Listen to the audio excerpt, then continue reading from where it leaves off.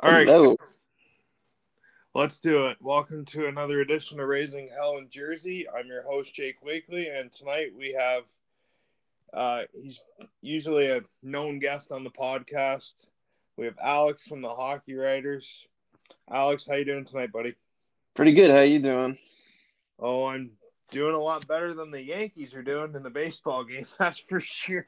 I'm not a Yankees fan. What's the score there? It was 2-0 Atlanta when I came in to set up for this. So No. I know you're a Yeah, it's Cubs. still the I same know you're a score. Cubs. Yeah. You're a Cubs fan. I know. Yeah, they're losing 2-0 to the Mets right now, so, we're both our teams are losing.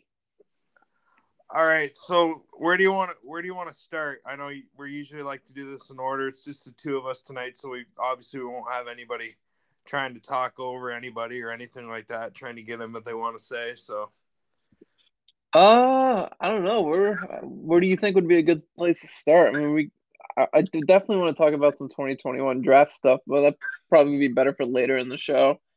yeah, I think let's start with the game last night. Yeah, I think that's a good place to start. So, where where to begin? Yeah, I don't know. I mean, that was a wild one last night. Like I don't even know what to say. It's not often you see a team go down 6-0 and the game becomes competitive at one point. That was one of the wildest games I've ever seen. Yeah, I think like I turned it on because as a fan, I I'll tune into every game if I'm home. So I turned it on and bang, just like that, it was 1-0. Then it was 2-0, and then that awful goal from center ice. Which I mean, I play goalie. It happens. Like the hit's a bad bounce. It curves the other way on a long shot. They happen. It's not going to be the last time it happens either to a goalie.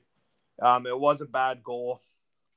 I think, like you said on Twitter, these are reasons why Scott Wedgwood has played most of his career in the AHL. I agree Yeah. with that. But and then it was 4-0.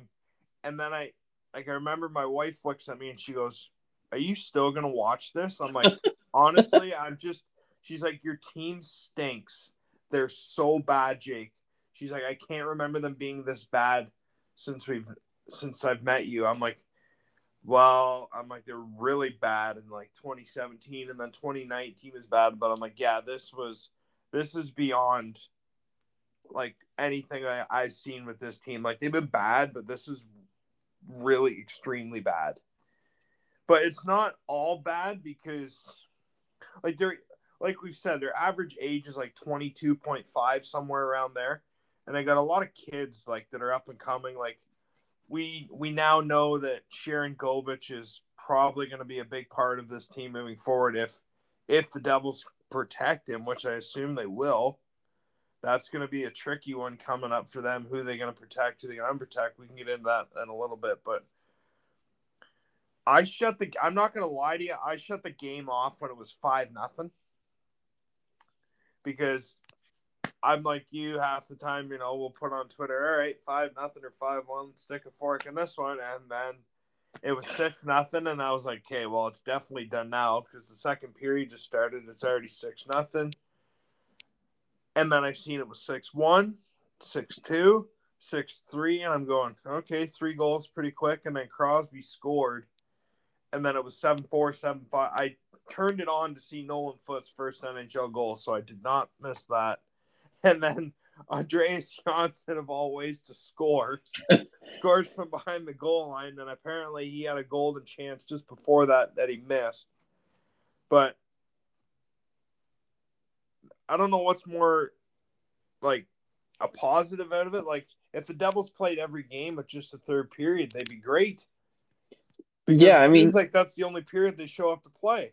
But yeah, like Lindy should just tell the team before the game, like, all right, this is the first period, but just play like you're down 5-0. Just I don't know, like for what even we saw they lost all four games against the Rangers, but like even against the Rangers, they did it a couple times where they were down 3-0 and they brought the game back within one goal, and they even tied it up in the last game against the Rangers. I thought last night wasn't really like I didn't think they played that awfully to be down 4-0 after one period. I thought Scott Wedgwood was really just absolutely awful in the first period, and Aaron Dell wasn't much better when he came in. But yeah, I think a large part of that loss last night was the goaltendings. I didn't really think the Devils were that bad to be down 6-0 at any point. I mean, Lindy Ruff even said it in his post game press conference, like flat out, we need better goaltending.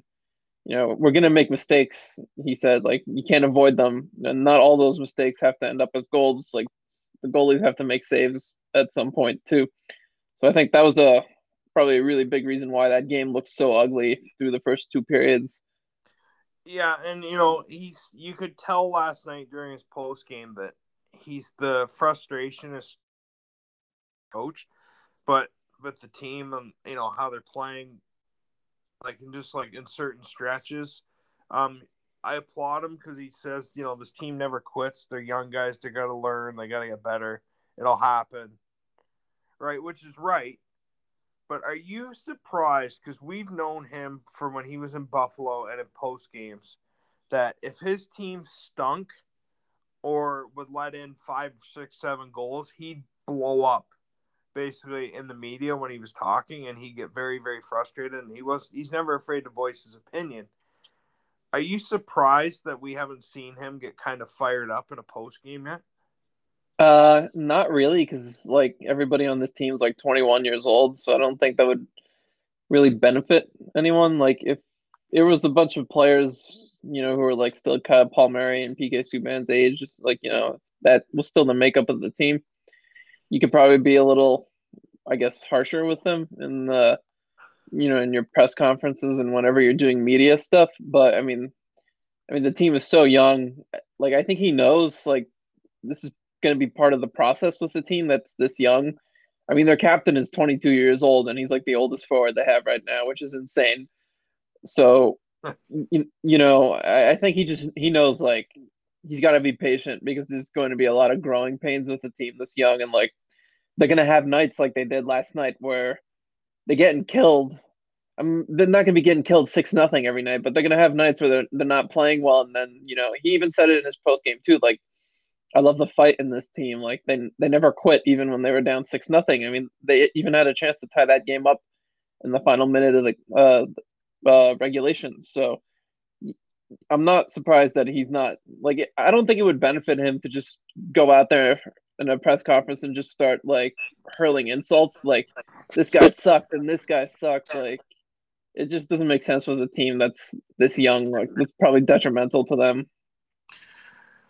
And they lost, and we're not. You and I aren't going to sit here and beat around the bush and deny it. There's probably the majority of the games coming up, the stretches they have. Like I know they played Boston very well and stuff like that, but Boston's starting to.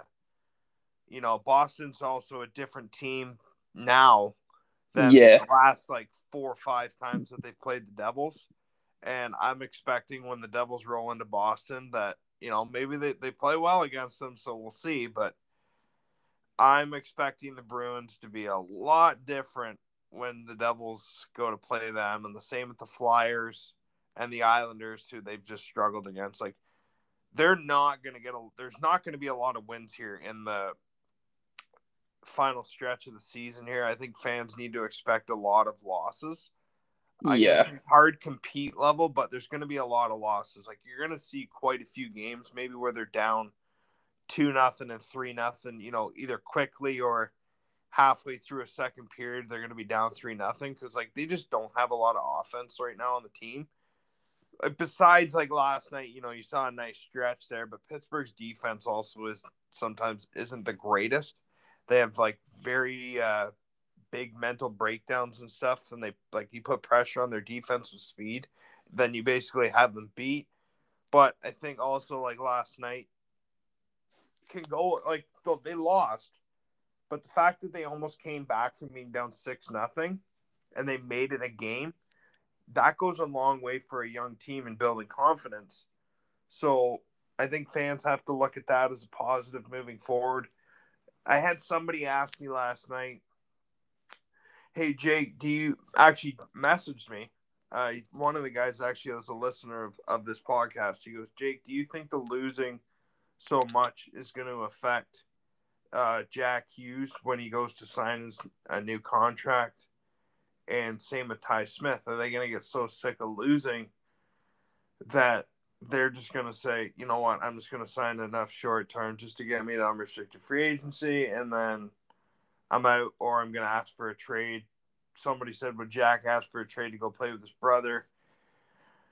And I'm like, it's too early to tell with that. I think he knows that he's a big part of this future moving forward. He probably realizes how good this team might actually be. But I said it's actually a pretty decent question. I don't think he's going anywhere. They're probably going to lock him up probably to a 7 or 8 year contract. I can't see them going. I wouldn't even go 5 years. I wouldn't even hesitate. I'd just lock him up 7 or 8 years, and then it's done with, like you did with Heischer. But I said you can also tell with his frustration when he's doing post-game interviews now that you can tell the frustration starting to wear on Jack Hughes, even though he's been performing at a very good level. Like, I mean, he's already at 10 goals. Like you said, he'd be on pace basically for around 82 games, about where Sharon Govich is for 20 Yeah. to 25 goals around that range. And he probably would have more goals and more points if he actually had a shooter on his line. But Sharon Govich is that shooter. And Quokenen's kind of like the guy who goes in the corner and he drives goes in the hard areas. But, you know, maybe another playmaker, another sniper opposite each side of him, and then he's just setting guys up left and right. So, but that'll come more in the future when Holtz and, you know, whether it's Bratt or Foote or whoever are playing on their wing, or if they draft somebody, but it's going to come. Like, it's just, people got to be patient, like 2-3 years. And they have so much cap space. So at the expansion draft, like, you know, we've said it before in previous episodes, they have and we said it last summer, I believe too, they have so much flexibility. It's not even funny. They could take the league by storm this summer, and nobody could even challenge them for anything the money they throw around if they decide to do that. Like, they can acquire a nice player for a half decent piece or a pick that no other team is going to be able to do it because they're stuck up against the cap. Yeah, I think that's really important to note. You know, once the season ends here in 3 weeks, that once we start shifting to off-season kind of stuff, like the Devils got a lot of assets to work with, you know, as far as trying to improve the roster. I mean, it's not just the cap space. They got 10 picks in the 2022 draft and then 8 in this draft, I believe. So they got 18 over the next 2. You know, I mean, we've seen them use all their picks at drafts before, but you know, I think now maybe it's kind of the time to start trading some of those picks away. Maybe not the higher ones, but you know, as part of the package, you know, with prospects and stuff, you start trading some of these picks for guys that can help play on the NHL roster right away. Because like they got some good young pieces on this team, but like I don't know. I mean, I don't think you can go into next season with a forward group that's just, you know, a bunch of 21, 22-year-olds. I think you got to have some veterans there. I'm not saying go get a bunch of 30-year-olds, but like, A you know, there's a guy like 27, Connor, not even 26. like, yeah, but like, even like, you know, earlier in the season, there was like rumors of the Coyotes were trying to maybe move Connor Garland for kind of a package because they have no draft picks because of the whole Cheka thing, and then you know they have no high picks and their draft assets are not really that great. So you know there was rumors that they can move Connor Garland, and a guy like him would be a really good fit to play alongside either Nico Hischier or Jack Hughes. He's only 24 now, I think, and probably be 25 when next season starts. So it's like the perfect kind of guy that you would want to add to your roster, and he can score. You know, and then like you mentioned the expansion draft too, like you know, there's going to be some teams that they're going to have some tough decisions to make, you know, regarding who they want to protect and who they want to expose to Seattle. And like a team like Colorado, you know, on defense, like what are they going to do? Like Eric Johnson and Samuel Girard, you know, that's an easy decision to protect those guys. And I would think that they'd want to protect Devin Taves too, but then that would leave Ryan Graves exposed. So like, do they just, you know, would they be okay just losing Graves for nothing to Seattle? I would probably I would think not, and he'd be a really good fit to target or a really good target for Fitzgerald this offseason to kind of help improve the blue line. He's a big dude. He's like 6'5", and he can move the puck. So like they're gonna have options to improve this roster. The free agency class is not great, but like I was looking at the goalie class and it's really deep. It's a lot better than last year's class that had Corey Crawford and Hudobin. I mean, and we've been watching these games recently, and Blackwood struggled, but like anyone who comes in after him or plays in another start just has been awful. I mean, we saw last night Wedgwood and Dell are just they're not up to it, and like you can't go into next season again without having No. a proven starter behind Blackwood. Like you got to go. Like Halak is probably going to be a free agent this summer. It depends what happens with Tuukka Rask, but the Bruins they got Jeremy Swayman there. They got Vladar. I mean, if Tuukka Rask comes back, they could go with Swayman as his backup. So Halak will probably be out there. Antti Ranta, James Reimer. I mean, there's some really good guys that they could get as a 1B to Blackwood, and I think that's got to be one of the top priorities for Fitzgerald. And I think he knows it. I mean, he did last offseason go for Corey Crawford, and things just didn't work out. But I think he's watching the games, and I'm sure he knows that goaltending has been a problem. So I would think that's something they're going to address.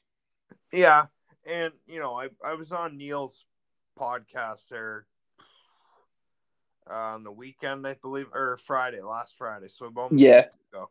And we were talking about, the Devils need to add a goaltender in the offseason. And then he mentioned Freddie Anderson, and then I kind of shot it down because I was like, well, it's not a bad idea, but I'm like, Freddie's making 5.5, and he's probably going to make about the same amount because somebody's still going to pay him to be a number one goaltender. Because, I mean, he still is a number one goaltender, but the problem I said to Neil with signing Freddie Anderson is if he is going to go to be a 1A, 1B with somebody and be a veteran to help a young guy like Blackwood learn, I'm like, can he stay healthy? yeah, And what Freddie Anderson are you getting? It's not the same Freddie. Like, when Freddie Anderson, we agree, when Freddie Anderson's on, he's probably one of the top goalies in the NHL. And he's a very underrated goalie when he's on. He doesn't get enough credit even when he's in Toronto. But the problem with Freddie Anderson is if he takes the net and say you make the playoffs, problem is come playoff time with Freddie Anderson, you don't know what Freddie Anderson you're getting in the playoffs yeah, anymore. yeah. Like, and I think you brought up a good point about his health. Like, injuries have kind of been a problem for him, lately. I mean, this season he's missed what I think a good at least half of their games, right? Something like that. And Jack Campbell's kind of like overtaken him as a starter lately because he's been playing so well, and Freddie's hurt, and like I think that's kind of the issue with trying to. And I was on Neil's podcast last week about the same time as you, maybe a couple days before, and he brought up Freddie Anderson to me too, and like I mentioned the same thing. Like I think his health is too much of an issue. Like if you bring him in to back up Blackwood and he gets hurt, you're just gonna kind of be in the same situation you're in right now, unless you think you have someone in Binghamton who can step up and try to help. I guess play as like your third goalie. Whether And I don't it's think we do. looking at what's going on in Binghamton right now, I would probably say no. Also, so like, and like you said too, I think Freddie's. I don't know if he's ready to kind of like accept just being a backup at this point. I would think he would want to go and take starter money from some team. It'll be interesting to see if any team can offer him that kind of money, given the whole financial environment because of COVID. But yeah, I think there are better options than him to get as a 1B to Blackwood. I mean, Halak made a lot of sense last year. It'd make a lot of sense if he's out there again. I know the Devils like Antti Ranta. They had talked about acquiring him, I think, not too long ago. So he'll be a free agent, and he's familiar with the market, and he played for the Rangers for a while, so he could be back. I would think coming to New Jersey wouldn't be the worst thing. So yeah, they definitely got to address it. I mean, you could hear the frustration in Lindy's voice last night when he talked about the goaltending and like because it cost them that game last night. There's no way they were gonna even those as impressive as it was that they came back. There was no way they were gonna win that game. No. And like when your goaltending is putting you that far down in a hole, early in games when you're down 3-4 nothing in the first period. I mean, it's just that's what drives frustration and it kills your morale. Like you just get down in the dumps and it affects your team play. Like if you're not confident in your goalie, you're playing tighter because you don't want to make mistakes and that leads to more mistakes. It's a whole trickle down effect. And so they got to get that sorted out. Yeah. Oh, I absolutely agree. Like they need, and you can tell because it's not that I don't think Blackwood's like he struggled, but I don't think it's all his fault. Like the defense on this team is absolutely horrendous. Yeah, I think it goes both ways. Like He has struggled, but yeah, like he he's needs definitely not playing to the capability he has, but like there's been I think most what's killed him really is the penalty kill. I mean, they give up too oh, many quality chances on the penalty kill. I think that's a big reason why he's struggling. I don't think it's been as much an issue at 5-on-5, though it hasn't been great there either. But I think you look at some of their numbers on the penalty kill, and it's been rough. and how do you go about giving him a break? Because like whoever you're putting in net, whether it's Dell or Wedgwood, it ain't really giving them a break because they stink. Yeah, that. See, that's the problem right now, and maybe I mean wins. I know people want to see maybe some wins here at the end of the season, but like at this point, I think winning Is not doesn't. Yeah, it doesn't the benefit them as much as losing. Is if you want to get a top, if you really want to lock yourself into a top five, potentially top three pick for this draft.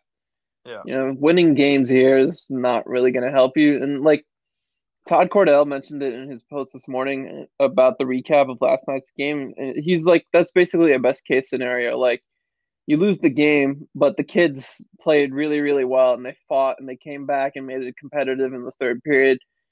And I think that's kind of what you want to see. You had mentioned it at the start of the show. Like, that's what you want to see to close out the season is Just some all right, growth. whatever. They lose some games or whatever, but like, you know, as long as they're not losing 6-0 like that every night, if they're losing like 4-3, 2-3, 5-4, they're competitive in these games and they're scoring and like they're showing signs that they can turn this around. I think that's really what you want to take away from the rest of the season is like, are these young kids competing? Are they producing? Are they, making these games watchable? Is there some signs of hope? And I think Just there well, is because they're a better team at 5-on-5. It's really their special teams that's killed them this year, and I think last night was a little bit of an example of some bad goaltending. Seems like they're starting to finish a little more now. They got 6 goals last night. They scored 3 goals against the Rangers a couple times, so maybe their offense is starting to come around a little bit. But yeah, I think that's the kind of stuff you want to see now. It's not really about wins and losses at this point. If you want to see progress, it's about how these young kids are playing. yeah, I just want to see them grow a bit and improve and see how they're handling certain situations, etc., stuff like that. And it's always hard for me because Joe and I talk a lot behind the scenes and stuff, and like what we're gonna plan for next episode, and we talk about the games. And Joe's always been a preacher and an advocate to don't purposely tank. He doesn't agree with it, but I kind of got him. He said to me last night, this is like it's a lot easier this year than it was with like the 16, 17 Devils and stuff like that. He is fully, I got him going on embrace the tank. Oh, wow. What He, made you turn him around on that? I kept telling him because I told him, I said the best thing for this team, if they want to address their defense, is to tank because chances are in the top 4 or the top 5, you're going to see Power, Simon Edmondson, Luke Hughes, Brant Clark. Yeah. Probably go in the top 5, top 6. Most Yeah, likely I would top 5. imagine. The only wild card there might be Detroit, who might take the goaltender, but we'll get into that when we start talking about the draft. Yeah. But if they don't, I said to him, I'm like, can New Jersey really lose in this situation? Like, he's like, well, yeah, they can. I'm like, how? And he tried to explain to me. I'm like, Joe, they can't lose. I'm like, because if they land Owen Power, Luke Hughes, Brant Clark, or Simon Edmondson, they're addressing a top they're either getting a top 4 or a top 2 defenseman to pair with Ty Smith for the core of the defense for the future. And that's a win-win for this team because they need defense. If they add a Kent Johnson or a William Eklund or a Dylan Guenther, well, guess what? They just found their left winger or their right winger for their top 6 to build an even more lethal top 6, or Matt Beniers, because I feel like New Jersey's not going to play him at center because they already got the 2 centers. They'll probably shift him to wing. But like they can't lose. Like they really can't. Yeah. I like if we look at what do they have now? Like the third best odds at getting the first pick, so they're in a I top think three spot. they have the second best odds now because they're in second to last. Are they second to last now? Are they in 31st or 30th? They're in 30th. Yeah, Ottawa's past them, Detroit's past them, Anaheim's past them. Oh, all And right. Buffalo, surprisingly, Columbus, right? Buffalo's 3 points behind the Devils. All right, that's interesting. So we've been Joe and I and Jim have been asking ourselves, is it even possible for Buffalo to pass them? Like, is Buffalo even gonna pass them, even though they're 3 points behind them? I mean, Buffalo's been playing better since they put Granato as their coach. They're like 6-4-2 in their last 12 games or something like that. Thing is, I think Linus Ullmark is out with an injury still, so I don't know. That could come crashing down at any point.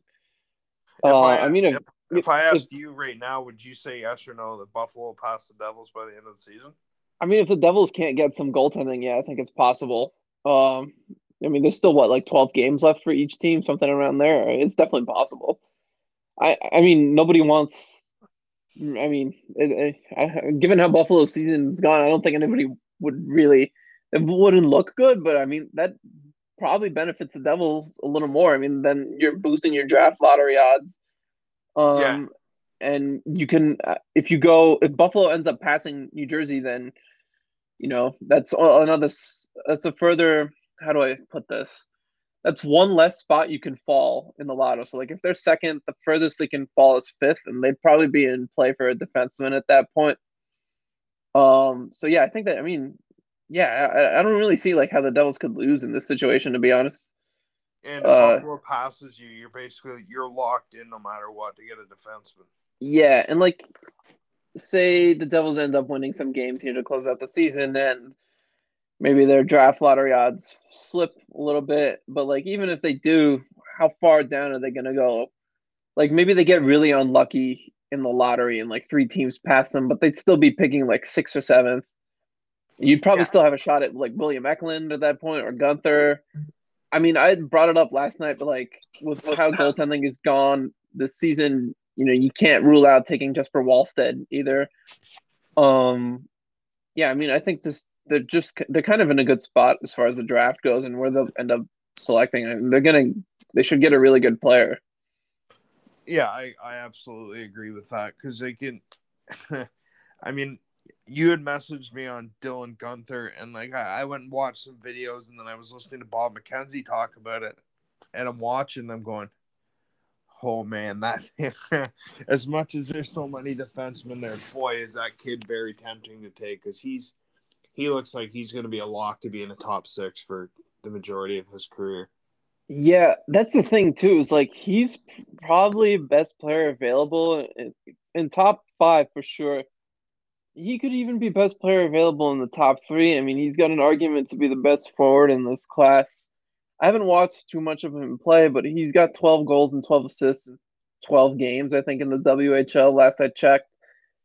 And he's a little bit of a bigger player. I think right now he's listed at like 6'1", 180 something, 180, 185 maybe, and he's got skill. So it's not like the Devils be getting some plug, who can't score. I mean, this is a top 5 pick we're talking about.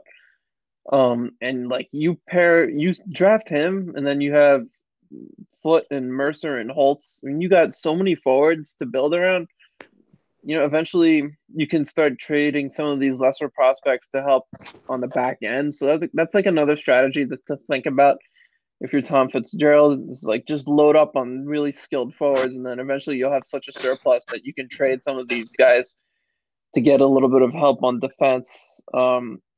Like I wouldn't just be dead set on taking a defenseman if I were the Devils, unless it was like Luke Hughes, because when you're taking Luke Hughes, it's not really just about drafting Luke. It's a little bit, has to do with Jack, obviously. You want to kind Hmm. of keep him happy. I guess you could argue that for Brand Clark and Graham Clark a little bit, but it's obviously not the same as Luke and Jack Hughes. So, I wouldn't be dead set on taking a defenseman. You got to consider William Eklund and Gunther too, because those two guys are really good skill forwards. They could be really good complementary pieces to guys like Nico and Jack in the future. Yeah, and Bob McKenzie even said that like he's had some scouts tell him that they see Ken Johnson going in the top three. Yeah, I was reading his thing too. I was a little surprised that the 10 out of 10 scouts had Owen Power as the number one pick. I feel like it's not that obvious, but yeah, I can see why though. yeah, because he's 6'6", like 220 pounds already.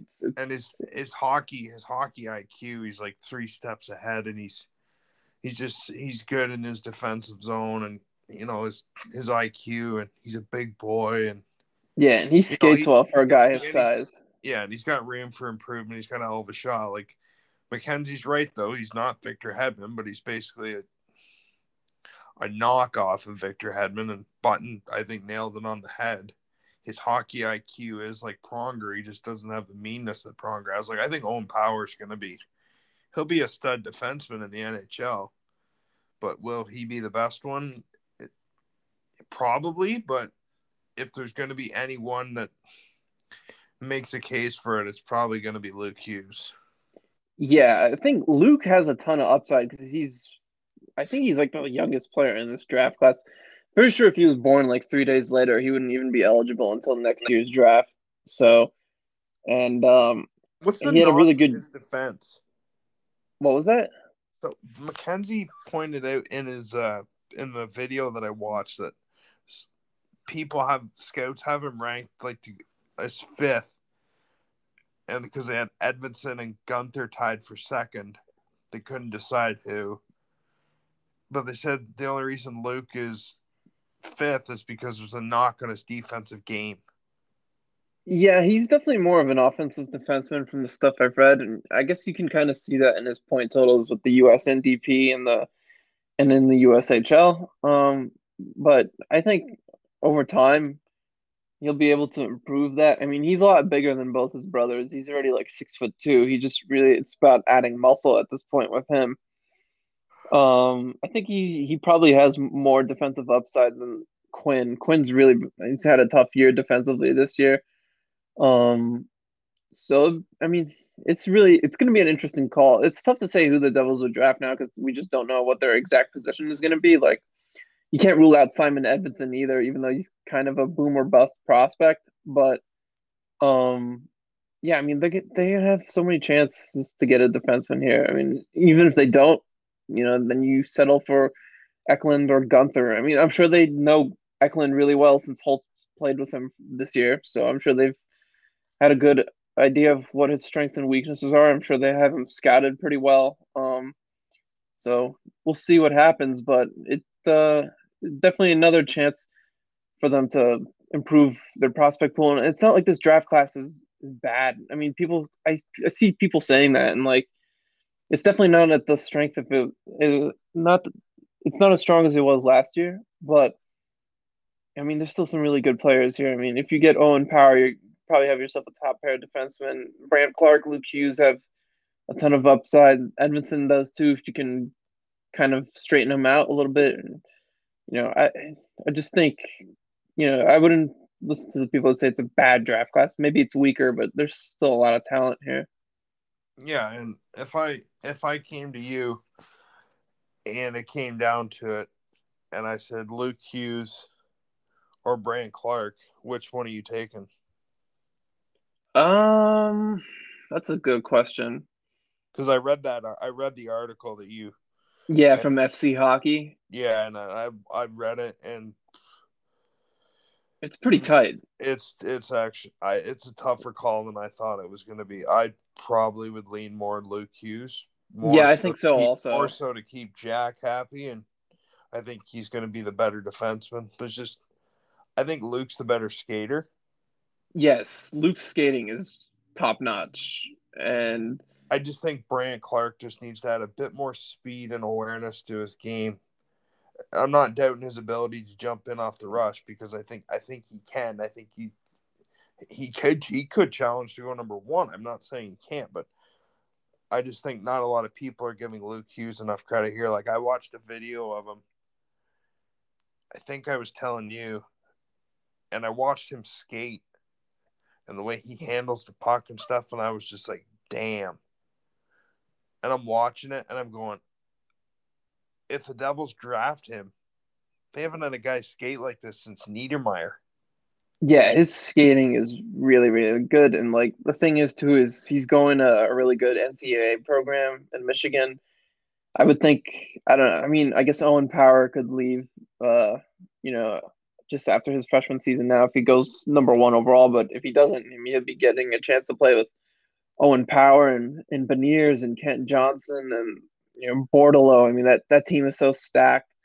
Um, he'll be going to a good place to develop, and he'll have a couple of years to do it. He'll probably, I would imagine, he'd be like Quinn, where he's taken 2 years at Michigan at least before he comes to the NHL. And that's like another thing I've seen with some fans too about who they should draft with that high pick is like, oh well, if they have the chance to draft Owen Power, they should take him now because he's more NHL ready. But like, it's not.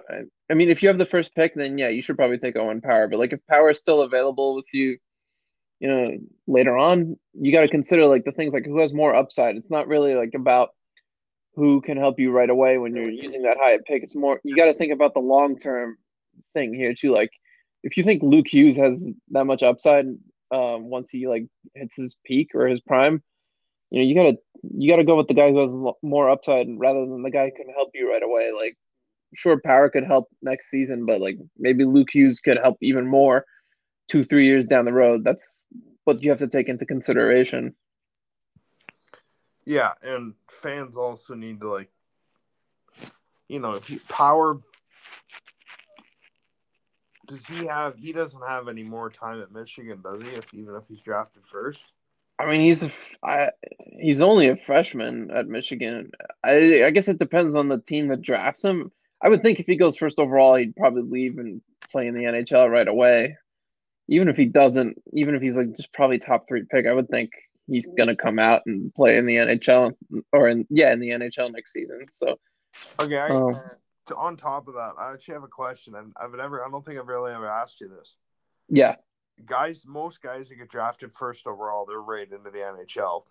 yeah, Right? Yeah. yeah. Do you agree with that, or do you think teams should not be afraid to just send them back somewhere? I think with what we've seen with like Jack Hughes in hindsight, probably would have been a good idea to. I don't know what the path would have been with him, whether if it would have been doing more time in the USHL. I don't think that would have really benefited him, but I don't know, maybe doing some time at Michigan like his brothers to, just like as a one developmental year. Because it was pretty clear last year, the lack of size was kind of hurting him a little bit. And we saw at the beginning of this season before COVID hit and he lost some of the weight from that he was just pretty much dominating. So, um, I think it really depends on the prospect. Like Owen Powers, he's already 6'5", 6'6", whatever it is, like 215 pounds. I mean, he's definitely ready to play physically. And he's Do you gonna get think he? bigger. Yeah, yeah. I mean, how much bigger can he get at this point? The guy's already gigantic.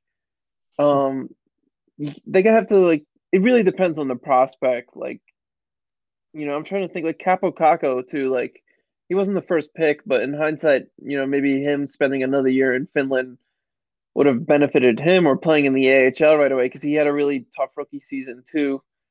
And then there's cases where like Nico Hischier, he comes in and he has a 20 goal, 52-point season as a rookie, and you're like, all right, well, he was clearly ready to play right away. Same thing with like Nathan McKinnon and obviously Austin Matthews. It really just depends on the prospect. I mean, most of these we've kind of, I guess, been spoiled, recently with all these number one overall picks. Just kind of like coming in and dominating right away, like Connor McDavid, obviously Matthews, McKinnon, and he sure had really good first years, and then In a couple of years, we're going to have Connor Bedard, who's probably just going to come and absolutely dominate the NHL in 2020. I guess what would that be, 2023? Next year, you got guys like Shane Wright, I think, and Brad Lambert, who could probably play in the NHL right away. So it really just depends on the prospect. Yeah. So also, I know you brought this up now that we're kind of on draft talk here before we get into like trade talk and like who we Yeah. target in the off season. You mentioned Joseph Wolfstat, the goalie, on Twitter. Yeah. And I noticed that I noticed the nice conversation or debate you and Pucks and Pitchforks had going back and forth on it, which was kind of cool to read. And I know, and I was good. That's why I think I messaged you about it last night, and I was like, that's when I said, "Look at this legend here," because all I could think about when you tweeted that it wasn't actually a bad idea if you draft him to have a 1A 1B with him and Blackwood because he could end up being better, like you said. I was just all I could think about was Alex was not on board at all with Yaroslav Askarov. No. What in the hell happened? What changed your mind? Yeah. So that's a good question. Um, I guess the simple way to put it is that this draft class is a lot different than last year's. The talent that was atop last year's draft class filled perfectly what the Devils needed. I mean, last year it was stacked with forwards like Lucas Raymond and Marco Rossi and Alexander Holtz, and the Devils really needed players like that. They didn't have them in their system at the time. This year, that's not really the case at all. Even some of these defensemen, I don't think you're not getting the next Victor Hedman out of this draft class, or I guess even Aaron Ekblad. I wouldn't even say you're getting that. Like these guys could all be really good, but there's no one who's like. There's a reason why all these scouting services have a different person as their number one prospect. Like there's no consensus really, I guess, unless you ask the NHL scouts. But yeah, it's a different draft class, different year. I still wouldn't take Wallstead with the first the Devils' top pick unless they somehow end up outside the top five. Then maybe you consider it. But he's really good. I mean, I've even seen some people say he could be better than Askarov. He might be even better prospect than Askarov. So like you got to consider it, and like you'll be set with Wallstead and Blackwood for a really, really long time. You will not have to worry about goaltending. Wallstead is ridiculous. He's already Lulea's starter in the SHL, and they're in the playoffs. And he had a really good season as an 18-year-old. He looked good at the World Juniors too in a limited time when he'd step in. To I forget who was their starter, a Sweden starter at the time, but he's a really legit prospect, and you can't like take it off the table. I mean, Basically, he's what you're good. saying, He's really good. yeah. Basically, what you're saying is the Devils have like they're so young, they have so many holes on their team. Like any position really is a win for them. They need basically everything Yeah, I besides would be. center. Yeah, I would be surprised if they took Wallstead. I mean, I think they see Blackwood as their franchise goaltender going forward, and they got some good prospects. As far as goaltending goes, I mean, they used a pretty high pick on Nico Dawes last year. Hasn't played that much this year. He's getting some time in the DEL in Germany, but he's got some good upside, and he could be a 1B down the road. Kira Schmidt is having a really nice season in the USHL after he was struck by injuries last year. He barely played. So they have some good goaltending prospects as it is. And their strategy seems to be right now when it comes to drafting goalies, take one in the later rounds. Somebody was telling me last night too. There's this goaltender Sebastian Kosa who's projected to go at the end of the first round, where the Devils have the Islanders pick. So if they want to get a goaltender with a high pick, they could go with Kosa at that pick instead. Um, yeah, I think. I guess to wrap up, I guess the draft talk.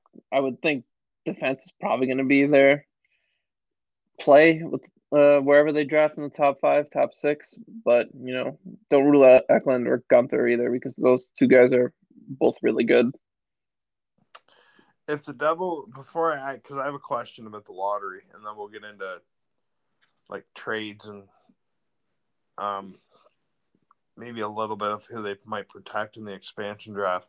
Yeah, Um, so if the Devils are say the Devils are picking first again, right.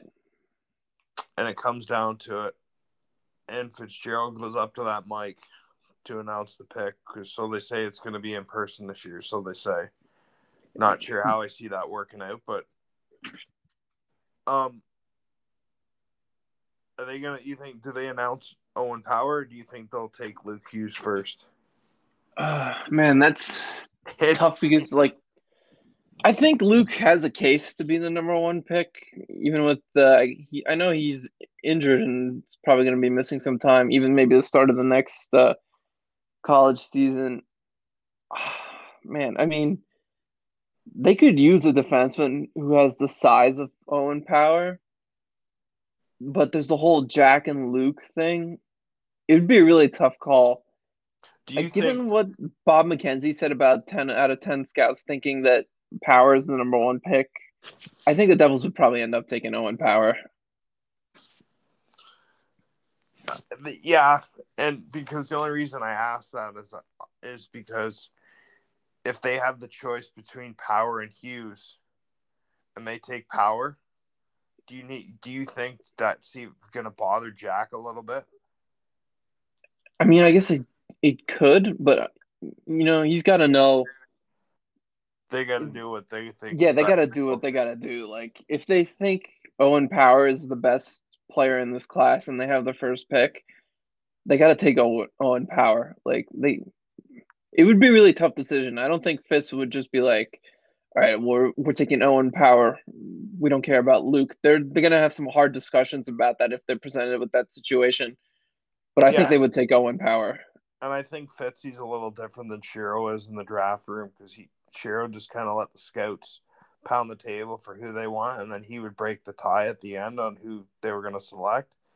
I think we've heard Fitzy say that, listen, I'm in those draft meetings and I'll pound the table for who I want as well, and have these guys go back and forth and say why this is good and why it's bad, which I think is great. That's the proper way to do it. Yeah, I agree with you there. So, but my question regarding the lottery. So I think I read the lottery's changed this year. So if Buffalo, New Jersey finished dead last and second last, it's not the top three in the lottery for the top pick anymore. It's just the top two. That's next year's draft. The lottery for this year is the same as it's been for the last few years. So like the Devils could still win the lottery and get the first pick, but starting next year they will not be able to. And which is a little bit unfortunate because next year's draft class is supposed to be a lot better than this one's, but you also hope they're not in the position where they'd be drafting in the top five next year too. So maybe it kind of benefits them in that sort of way. Um, if I said to you right now, the Devils will stay picking in the top two, or they'll drop to 4 or 5, would you say there's more likely chance they're going to drop, or do you think there's more likely a chance they're probably just going to stay right where they are in that range? I think given what we've seen in previous draft lotteries with like Detroit falling from first to fourth last year, there's probably more a chance that they will end up dropping than there is staying at two. Okay. So who would come the expansion? So let's do the expansion first, and then we'll get into the trades, and then we Yeah. can wrap it up. Yep. The expansion. We kind of know who they're probably protecting, but Yeah. I think it's going to be pretty straightforward for them. There's only a couple question marks I can think of. they're probably going to expose PK Subban, I would think. Oh, okay. Maybe it's not going to be as straightforward. Maybe not. Like, I don't know. Like, would they put him available so they could get rid of his $9 million cap hit? See if somebody they take it so they can reach the floor. I was But gonna say they would need to be able to reach the floor then if someone took Subban. Like yeah, then yeah. so that's I think they're But gonna he hasn't been that bad this year. I think they're gonna keep I think they will protect him. will they protect Sharon Govich or Miles Wood? I would think both of them. Who are they going to expose? Joe and I were having trouble trying to figure this out. So Obviously, Nico and Jesper Bratt are protected. Then I would think Kuokkanen gets protected. Sharon Govich gets protected. I would think Hughes. Michael McLeod. Hughes doesn't need to be protected. Neither does Ty Smith because they're still in their ELCs. Okay. So I would. They seem to like Michael McLeod a lot, the coaching staff, and he's played well. So I think they will protect him too. I think where the tough decision, and I've already seen this on Twitter, is going to be: do they protect Andreas Janssen over Nate Bastian? And for me, I think it's kind of easy. You have to protect Andreas Janssen. You didn't trade for him, just to get rid of him less than a year later. I know he hasn't been great this season, but like his underlying numbers are pretty good, and he's gotten really unlucky. I mean, he's had a lot of good chances lately, and we saw last night he had to fire a puck from behind the net to get a goal, and it finally went in for him. Yeah, I and I think think Bastian I can think they make will plays. protect him, and because the Fitzgerald is seems to be open to using his resources with the analytics department. I would think that the analytics department is probably going to be advocating to protect him because he has good underlying numbers this year. And the Hmm. thing is, with like Bastian plays his role really well, and he's a good player, but like he's not irreplaceable. And I'm not saying Johnson is irreplaceable too, but Johnson or Janssen, I should say, has more offensive upside than Nate Bastian. I mean, he's shown that in his time with the Toronto Maple Leafs. You just got to kind of assume that he's having a down year, just like pretty much everyone on the Devils, and with a better roster and stuff next year, that he would be able to, I guess, get back to more of his normal scoring pace. I think that's going to be the biggest question mark up front because I think everything else is pretty straightforward for the most part. So, what did I say? I said Miles Wood, Kuokkanen, He sure. Brat. Heisher, Bratt, Sharon Sharon Govich. Govich, and Janssen, right? That's what I Yeah. said. So that would leave Pavel Zacha exposed to. Yeah, maybe it's gonna be tough, I guess. Maybe tougher than I thought. Um. So trades. Is Matt Dumba a guy that the Devils could look at? Yeah, who was it? I can't remember who I was talking about this with. But yeah, I think Dumba, he's not he's like your prototypical offensive defenseman. You're not gonna be acquiring him to play like top pair minutes in a shutdown role. That's not his game. But Who? given how he plays, he's really great in transition. He's a good puck moving defenseman. He seems like someone who would fit really well in Lindy Ruff's system. Just he wants to play high pace, kind of move the puck up the ice quickly, kind of game. So I could see them targeting him to be like a second pair defenseman who can play on the power play and in offensive situations because I feel like that'd be a strength of his in this system. Um. Okay. So we've we've agreed, and you and I have talked on Twitter and behind the scenes. The Devils need a score, and it can't just be Alexander Holtz when he comes because even if he does play next year, he's probably not going to make the big impact just yet. You might have to wait till like 2022, 2023 Yeah, before he finally starts settling in. Who is a good scorer that the Devils should look to acquire? Like a Nikolai Ehlers, maybe? yeah, I love Nikolai Ehlers. I We don't know we like. know who Neil wants. Oh, I'm gonna bring him up. Don't worry. Um, yeah, Nikolai Ehlers. I've always really liked this game. I don't know why his name always seems to come up in the rumor mill, but he's a really, really good player, and he's still. I feel like he's been in the league forever, but he's still only like 25, 26 years old. I mean, he's a top line scorer. He produces like a top line winger. He's a good two-way player too. It's not just offense with him. Uh, I think his contract is pretty decent too. I think he's making like $6 million a year for like the next few years. Yeah, he's like the ideal trade target. And if you're going to use that extra first round pick you got in the Palmieri deal to acquire a goal scorer, Nikola Ehlers is the type of player you want to target with that pick. I mean, he's just perfect for what the Devils are trying to do. I mean, you saw him on the top line with Jack Hughes next season, and I mean, I like the way Sharon Govich has played with Hughes. I mean, if you got a top line with Ehlers, Hughes and Sharangovich next year, at least to start things out, you're going to probably be able to generate some offense there. I mentioned Connor Garland before too. Definitely, probably. I would imagine he's not going to be as expensive as Ehlers, but he's a really solid player too. Budding top six scorer. I think he would be a really good fit alongside either Jack or Nico. Um, and then of course, you kind of mentioned it before. Who Neil wants? I would stay away from Line. It's honestly like the skating's good and he's got a hell of a shot, and it's basically like, you want to know what Liney literally reminds me of like Alex Kovalev. Literally reminds me exactly like Alex Kovalev, and maybe a bit like Kovalchuk. Kovalchuk is a pretty good comparison because Kovalchuk just the game off the puck, Was awful, but yeah, especially before he got to the Devils with the Thrashers, it was just non-existent. And then And Line is kind of like that. When he wanted to turn it on, he was excellent. Yeah, and but we even saw. Yeah, go ahead. He is the type of goal scorer though this team needs. Like if you had on the right side, you had Line and Holtz for the foreseeable future. You're going, I mean, okay, like that's nice, but and I'm sure the Devils could find a way to acquire him without giving up Holtz. I don't think they're going to give him up, even if it is for Line. But Neil mentioned obviously Goudreau, but I'm only acquiring Goudreau if he signed an extension. I don't care. Yeah, he only has a year left on his deal, I'm not touching that unless there's an extension. Yeah, 100% agree there. You got to have a sort of a sign and trade kind of deal there.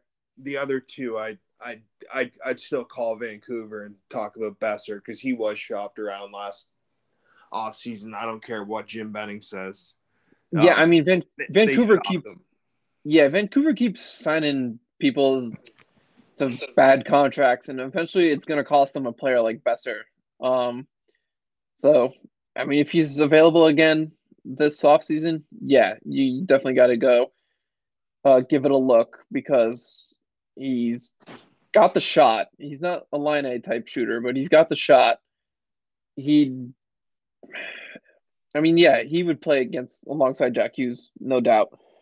Even Nico Hischier, and he probably won't cost as much as Line A. I mean, the thing with Line A is like Yarmo gave up a lot to get him. He's not going to give him up for a little. So, and I just don't think Line A. I mean, yeah, he's really good at shooting the puck, but like when he's not shooting the puck, he's not good. He's not a good player, and he's not really shooting and scoring this season with Columbus. He's just having a bad season altogether. There's just too many red flags with Line A. Like, you have to know if you're acquiring him, you have to know the risks you're taking on. Like, if the goals are not there, then you're gonna have some problems with him on the ice because he doesn't play defense. He's not really good off the puck offensively either. I think it's just too much risk, and for the Devils, they need something a little more. I don't want to say safe because that makes it sound like they're going for a player who's just kind of like but like someone like Connor Garland would be safer in the sense of like what you're getting from him, and I guess you could say the same about Besser. Like what you're getting from these two players. Like they're consistent and they're gonna score for you more often than not. Where Line A is just like these wild roller coasters where you don't really know what you're getting from him. Will Line A be in Columbus next season? Yeah, I can't see. That's tough because they're having an awful season, and maybe Yarmo just wants to reset things there, and I guess do maybe a bit of a retool. And Line A is one of the best assets he has. Yeah. But at the same time, I don't think he just wants to give up on him after half a season. My guess there would be that Tortorella is done after this season, and they get a new coach in there. I think Bruce Boudreau would be a really good fit for them, and they kind of try to build around Line A. Yeah, Max Domi's been getting scratched. Yeah, that's another one too. Yeah, I forgot about that. I'm pretty sure Yarmo, he just acquired him too. I don't think Yarmo wants to give up on these two guys after just one season. So, yeah, I would think more likely Tortorella is done there. Okay, last one. Listen, they're going to be contenders, labeled cup contenders for a while, but if they don't get out of the first round or get past even the second round this year, Is it safe to say after this playoffs, if it doesn't happen, that the Toronto Maple Leafs got to shake up something? Yeah, Like it's Nylander, like I know his contract is more affordable, but I feel like he'd be the easier guy to move because of his contract than it would be to even move Mitch Marner. Because I mean, any team will take Mitch Marner, but who wants to pay 10.9 million for him either, right? yeah, exactly. And Especially Nylander, yeah, especially go ahead. now. Yeah, exactly. Like in this financial environment, what team? I mean, the Devils are one of the few teams who could take on a contract like that. But like, do they want to give up the assets too that it would cost to give up Marner? Like, you're not getting Marner without giving up like Alexander Holtz. That's just not happening. So, and I think they want to build around a guy like Holtz. You know, he's gonna be like at least 5 years younger than Marner at this point. Yeah. Um, as for Nylander, I mean, he's making what, 6 million a year for the next few years, right? So that contract's not terrible. Yeah. And I guess we could tie this into the Devils, but like, yeah, let's say the Leafs get knocked out in the first round again, which I don't see them losing to the Canadians if that's the case. But let's say it happens. And they decide to shake things up, and Nylander's available. I mean, Tom Fitzgerald has already dealt with Dubas. You know, you made the Janssen trade. You call him right away and be like, listen, let's talk. What do you want for Nylander? Because he is, I think he's one of the more underrated players in this league. I don't know if it's just Toronto media that just likes to take a crap on him, but he's a really good player. And like, if the Devils got him and you stick him on the first line with Jesper Bratt and Jack Hughes, I mean, you have the potential to have one of the best first lines in the league moving forward with those three guys there. I mean, Nylander is a really, really good player. I don't care what anyone says. I think from the guys we've mentioned as far as trade targets here, I would have him above Nikola Ehlers. Like, I think Nylander is that good a player, and in this system with Lindy Ruff playing a high pace, you know, up tempo offensive system, I think Nylander could really shine with guys like Jack Hughes and Jesper Bratt or Nico Hischier as his line mates. I think that would be a really good fit. It would be expensive to get him, but you have an extra first round pick. You have a good prospect pool. I mean, I think there'd probably be a path to making it work without having to give up Alexander Holtz. What would it have? What would they have to give up? For Nylander, Yeah. What do you think? I would think that that extra first round pick for sure. Like, no question about it. That's going to Toronto. Um, you'd have to give up a really good prospect. What do the Leafs think of someone of like Jesper Boquist? Do they think he can be more than he's shown in New Jersey so far? I mean, he was a top prospect for a while. If not, I think you would probably have to part with someone like Dawson Mercer. Um, and then maybe like a depth player. I'm trying to think. Like, and then there probably would have to be a first of a prospect of Dawson Mercer's caliber, and then maybe like a NHL roster player who's like a middle six kind of guy. The Leafs, the thing with the Leafs is like they can't really take on too much money because they're already tight on the cap as it is, and they've been using LTIR for a Yeah. while to get so like they can't take on that much money. So I would think it would probably be a pretty heavy futures package that would go back to the Leafs. I don't think you'd be seeing too many NHL players in return, but yeah, extra first round pick and a top prospect, and then if you can throw in like a cheap depth player, that would probably work. If not, you probably have to throw in a couple more prospects or some more picks, but it wouldn't be cheap, that's for sure. Yeah, and we don't want it. We don't want to see Dawson Mercer go. But no offense, I'm giving him up all day if it means getting Nylander. Yeah.